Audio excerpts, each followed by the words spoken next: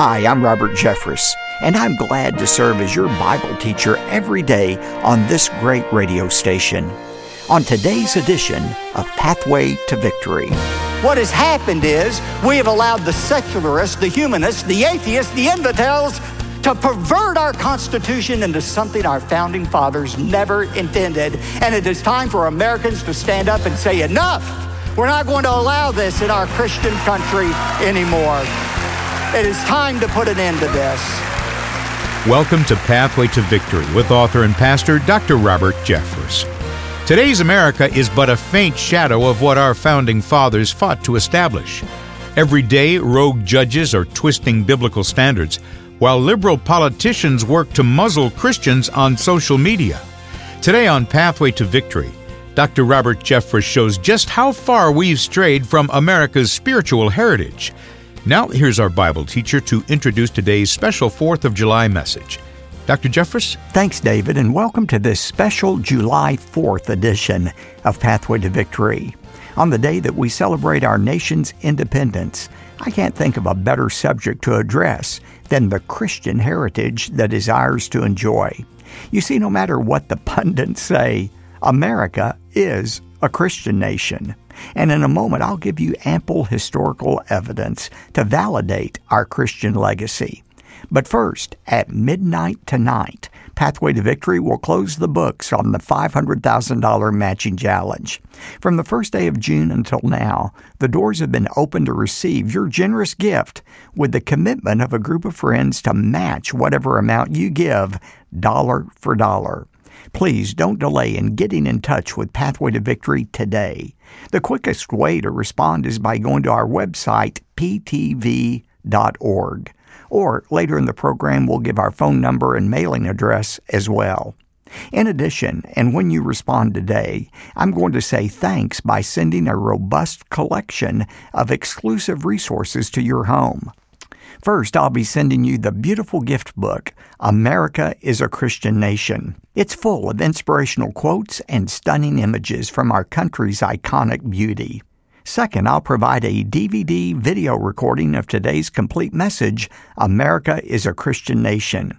And finally, I'm pleased to send you a brand new collection of your favorite patriotic songs performed by the First Baptist Dallas Choir and Orchestra. This new music CD is called For God and Country. That's quite a lot of information, and so we'll be sharing more details later. But right now, I'm eager to equip you with the factual history about America's Christian heritage. I've titled today's message, America is a Christian Nation. Now today, in the minutes that we have, I want to do three things. First of all, I want us to look at the historical evidence for the Christian founding of our country. Secondly, I want us to look at our detour from that Christian foundation of our nation. And then finally, we're going to look at the consequences of renouncing our Christian foundation as a country. First of all, let's look at the historical evidence. What is the evidence this nation was founded as a Christian nation? Well, first of all, let's look at the spiritual beliefs of our founders. 52 of the 55 men who attended the Constitutional Convention were Orthodox Christians. Some years ago, two professors from the University of Houston, Charles Lineman and Donald Luntz, did a study to try to determine whom our founding fathers quoted the most. More than a third of all the founding fathers' quotes came directly from the Bible. And another 60% came from those authors who had based their writings on the Bible. And it's that historical fact that caused Ken Woodward, writing in Newsweek magazine in an article, How the Bible Made America, to come to this conclusion. He said, quote, "Now historians are discovering that the Bible, even perhaps more than the Constitution, is our founding document." That is Newsweek magazine. It's not Christianity Today, it's Newsweek magazine. Our founding document is the Bible. That is what the history says. Never did the founders believe the so-called Establishment Clause would be used to absolutely silence prayers at graduations or Ten Commandment displays in the courthouses or nativity displays in the town square. That was never the intent of the founding fathers. You say, well, that kind of makes sense, but how do you know that for sure? Not only listen to the writings and the words of our founding fathers, look at the early court rulings. These court rulings not only show that the nation was founded on a Christian foundation, but in many cases, government was encouraged to support the Christian faith. For example, consider the case of Runkle versus Weinmiller in 1799. Now, remember, 1799 is 7 years after the ratification of the First Amendment and the no establishment of a religion clause. In 1799, the Supreme Court of Maryland said in its decision, quote, "By our form of government, the Christian religion is the established religion." The next case, Vidal versus Girard's Executors, 1844. Now, this was a complicated case, but here's the gist of it. A man died in Philadelphia, a very wealthy man, and in his will, he left his proceeds to the starting of a school for orphans. They used to call those colleges back then, a school for orphans. But he had one stipulation. That is, no Christian minister could teach in his school that he was funding. And the Supreme Court actually ended up upholding this man's will. Why did they uphold it? Because they said the fact that you can't have a minister teach doesn't keep Christianity from being taught in the schools. And this was what they said, quote, "Why may not the Bible, and especially the New Testament, without note or comment, be read and taught as a divine revelation in the college? Its general precepts expounded, its evidences explained, and its glorious principles of morality inculcated."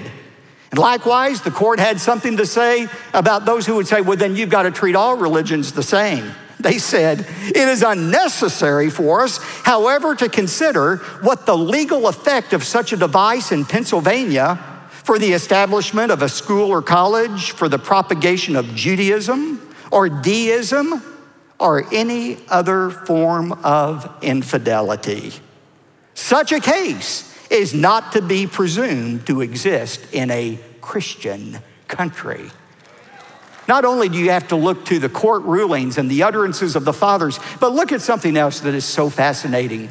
Did you know for the first 150 years of the founding of America, and even after the ratification of the Constitution, for 150 years, there was a school book that was used in grade schools for children. It was called the New England Primer. It contained prayers, creeds, even Bible verses that children had to memorize. Can you imagine children having to learn that today in schools? Today, they're not even allowed to acknowledge there is a God, or there's even a designer who created the world in which we live. But 150 years ago, this is what children were learning. You say, what happened, Pastor? How do you account for the seismic shift away from our nation's Christian foundation? Well, it all began in 1947. That is the first time that the United States Supreme Court ever used the phrase, the separation of church and state. And that's an amazing thing when you think about it. If this was such a foundational doctrine of our country, why did the Supreme Court never mention it for 150 years? It wasn't until 1947, the case of Everson versus the Board of Education. This was a case in which the state of New Jersey was using tax dollars to support religious schools. Back then, the only religious schools were Catholic schools. And the justice who delivered the majority opinion was Justice Hugo Black. And he said, this breaches the separation of church and state, which is high and impregnable. Now, many researchers of recent days have pointed out that Hugo Black, the justice who delivered this decision, had also been a member of the Ku Klux Klan. And the only people the Ku Klux Klan hated more than blacks were Catholics. In fact, two recent members of the Supreme Court, the late Justice Anton Scalia and Justice Clarence Thomas, agreed that this was a bigoted ruling. In fact, Clarence Thomas said, this doctrine, The separation of church and state, born in bigotry, should be buried. That was the first stone in this wall that is being built by secularists. The second stone was Engel versus Vitale, 1962. In that case, the court ruled that students could no longer voluntarily offer this 22-word prayer. Almighty God, we acknowledge our dependence upon thee, and we beg thy blessings upon us, our parents, our teachers, and our country. Have you ever read anything more offensive than that? We pray for our teachers, our country, our parents. But the Supreme Court said children can no longer voluntarily say that prayer. Why? Because it breached the constitutional wall of separation between church and state. And the court went on to say, a union of government and religion tends to destroy government and degrade religion. Now that sounds so enlightened and intellectual to us today, but compare that to what John Quincy Adams said, the highest glory of the American Revolution was that it connected in one indissoluble bond the principles of civil government and the precepts of Christianity. You know, ironically, even though these school children can't say that 22-word prayer, every day, every session, the United States Congress begins its session in prayer. And yet, in 1970, the Supreme Court said that it was unconstitutional for a group of students before school to gather together on school ground and read the prayer printed in the Congressional Record of the United States. Is that not lunacy? That's where we're going as a country. A third case, Abington School District versus Shemp, 1963. This is the case that outlawed students voluntarily reading 10 verses of scripture at the beginning of each school day. They brought in experts to say why that was not a good thing. One expert actually said if portions of the New Testament were read without exclamation, they could be psychologically harmful to the children. Now, again, compare that to what the Supreme Court had said in 1844. Why may not the Bible, especially the New Testament, be read and taught as divine revelation in the schools, its general precepts expounded, its evidences explained, and its glorious principles of morality inculcated? Then the next stone, 1967, Spain versus DeKalb County Community School District. In that case, the Supreme Court allowed a lower court ruling saying that a kindergarten teacher could no longer have her students recite not a prayer, but this poem. And here's the poem. We thank you for the flowers so sweet. We thank you for the food we eat. We thank you for the birds that sing. We thank you for everything. The Supreme Court said you can no longer have children say that, because even though the poem doesn't mention God, it could cause the children to think about God, and that's unconstitutional. The final stone came in 1980. Interestingly, the case is Stone versus Graham. And the situation here was copies of the 10 Commandments had been donated to schools in Kentucky and were posted in hallways. Nothing else was on the display except the 10 Commandments. No teaching of it, no recitation of it. It was just purchased with private funds and posted in the hallways of Kentucky schools. And in 1980, the Supreme Court said you can no longer post these words, thou shalt not steal, thou shalt not lie, thou shalt not murder. You can't post it any longer. And what was their reasoning? I quote directly from Stone versus Graham. Quote, if the posted copies of the 10 Commandments are to have any effect at all, it will be to induce the school children to read, meditate upon, perhaps to venerate and obey the commandments. However desirable this might be as a matter of private devotional, it is not permissible as a state objective under the Establishment Clause of the First Amendment. Can you believe that? We can't post these words any longer because if we do, the children might read them. They might venerate and respect them. And if they respect the words, heaven forbid, they might actually obey the words. And that is unconstitutional. What lunacy! We have let the inmates out to run the asylum here. That's exactly what is going on. Compare that to what, for example, John Adams said. Our Constitution was made for a moral and religious people. It is totally incapable of governing any other kind of people. Or think about, again, 1844, the Supreme Court. Why may not the Bible, especially the New Testament, be read and taught as divine revelation and its glorious principles of morality inculcated? Now here's the question. What has changed? What has changed? In these 150 years, has the Constitution changed and nobody told us? Is that what happened? Of course not. What has happened is we have allowed the secularists, the humanists, the atheists, the infidels to pervert our Constitution into something our founding fathers never intended. And it is time for Americans to stand up and say, enough. We're not going to allow this in our Christian country anymore. It is time to put an end to this. Now, I'm almost through, but I'm not quite through.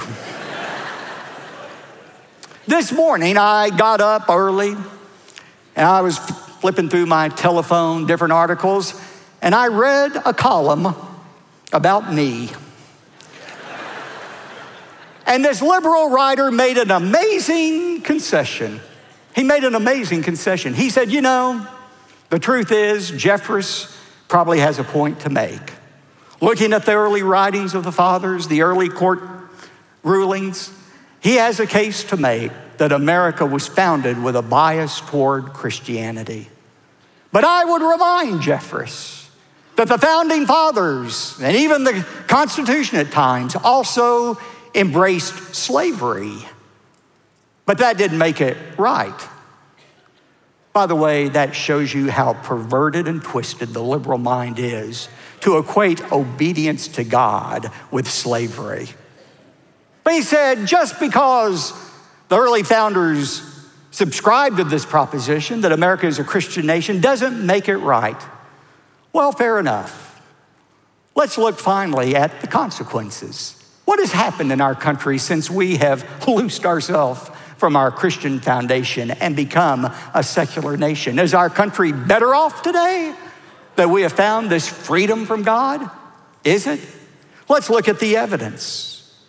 William Bennett, the former Secretary of Education under Ronald Reagan, back in the early 90s, issued what he called the Index of Leading Cultural Indicators. He studied the trends for 30 years between 1960 and 1990, the years that correspond with the judiciary's all-out assault on Christianity in our country. What happened during that period of time? There was a 419% increase in illegitimate births, a quadrupling in divorce rates, a more than 200% increase in the teenage suicide rate, a drop of almost 80 points in SAT scores, and a 560% increase in violent crimes. And today, the trend continues. Over 10 million teenagers in the U.S. drink alcohol regularly. 20% of those engage in binge drinking. Nearly 2,800 children die each year as a result of gun violence, and another 14,300 are injured. Nearly 1 million babies were murdered in the womb last year, and 1 in 4 women in the U.S. will have aborted at least one of their children by age 45. In 2011, over 500,000 teenagers became pregnant, with about 30% of those pregnancies ending in abortion. Are these tragedies just a coincidence? Not when you consider God's warning to his people 3,000 years ago. A warning that is just as applicable today as it was then. In Hosea 4, verse 6, God talked about what happens to a nation that forgets him and forsakes him. He said, my people are destroyed for lack of knowledge. Because you have rejected knowledge, I will also reject you from being my priest. Since you have forgotten the law of your God, I also will forget your children. Ladies and gentlemen, God is no respecter of people or nations. Any nation that reverences God will be blessed by God. And any nation, including the United States, that rejects God will be rejected by God. Blessed is the nation whose God is the Lord. I close today with the reflections of a man who could hardly be labeled a conservative. When I was growing up here in Dallas in the 50s and 60s, the Chief Justice of the Supreme Court for much of that time was a man named Earl Warren. In the South, he was vilified. He was thought to be a communist pinko liberal. And yet, in 1954, Earl Warren gave this assessment of our nation's Christian heritage. He said, "I believe no one can read the history of our country without realizing the good book and the spirit of the Savior have from the beginning been our guiding geniuses. Whether we look to the first charter of Virginia, or to the charter of New England, or to the charter of Massachusetts Bay, or to the fundamental orders of Connecticut, the same object is present: a Christian land governed by Christian principles. I believe the entire Bill of Rights came into being because of the knowledge our forefathers had of the Bible and their belief in it. Freedom of belief, of expression, of assembly, of petition, the dignity of the individual, the sanctity of the home, equal justice under the law, and the reservation of powers to the people. I like to believe that we are living today in the spirit of the Christian religion. I like also to believe that as long as we do so, no great harm can come to our country. The nation that reverences God will be blessed by God. The nation that rejects God will be rejected by God. Blessed is the nation whose God is the Lord. May God be honored, and may our country prosper as we declare our allegiance to God alone. Blessed is the nation whose God is the Lord. As I mentioned earlier in today's program, midnight tonight is the deadline for giving your generous gift to the $500,000 matching challenge. As a result of this generous gift that was set aside by our ministry partners, we will use the total amount and anything that exceeds it on reaching more people with the hope of the gospel. Now, here's what that means to you today. Whatever amount you're able to give before midnight tonight will be magnified to twice the size because of this matching challenge. That means your gift of, say, $100 is matched until it becomes $200. A $500 gift becomes $1,000. A $5,000 gift would be matched until it became $10,000. You set whatever amount you choose, and then whatever you choose to give will be matched and doubled until we reach the goal. So please, take this special occasion to leverage your gift to Pathway to Victory. You can do so by going to ptv.org. Now, as a creative means for saying thanks, I'm going to send you an exclusive book I've written for you. It's called America is a Christian Nation.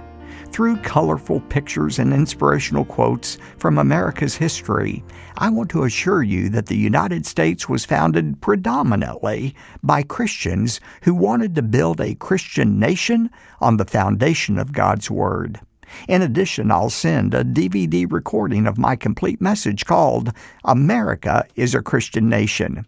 And finally, you'll receive a wonderful new collection of patriotic anthems on the exclusive music CD called For God and Country. All three resources are my gift to you when you give a generous gift to support Pathway to Victory through the matching challenge that concludes tonight at midnight. David? Thanks, Dr. Jeffress. A copy of the best-selling book, America is a Christian Nation, is yours today when you give a generous gift to support the ministry of Pathway to Victory. As an added bonus, you'll receive the companion message on DVD, plus the For God and Country music CD featuring patriotic performances by the First Baptist Dallas Choir and Orchestra. Request your copy of these resources by calling 866-999-2965 or online go to ptv.org. And when you give a gift of $125 or more, you'll also receive the America and the Bible teaching series on CD and DVD. Remember, because of the $500,000 Unstoppable Power Matching Challenge, your gift will effectively be doubled in impact by another generous donor.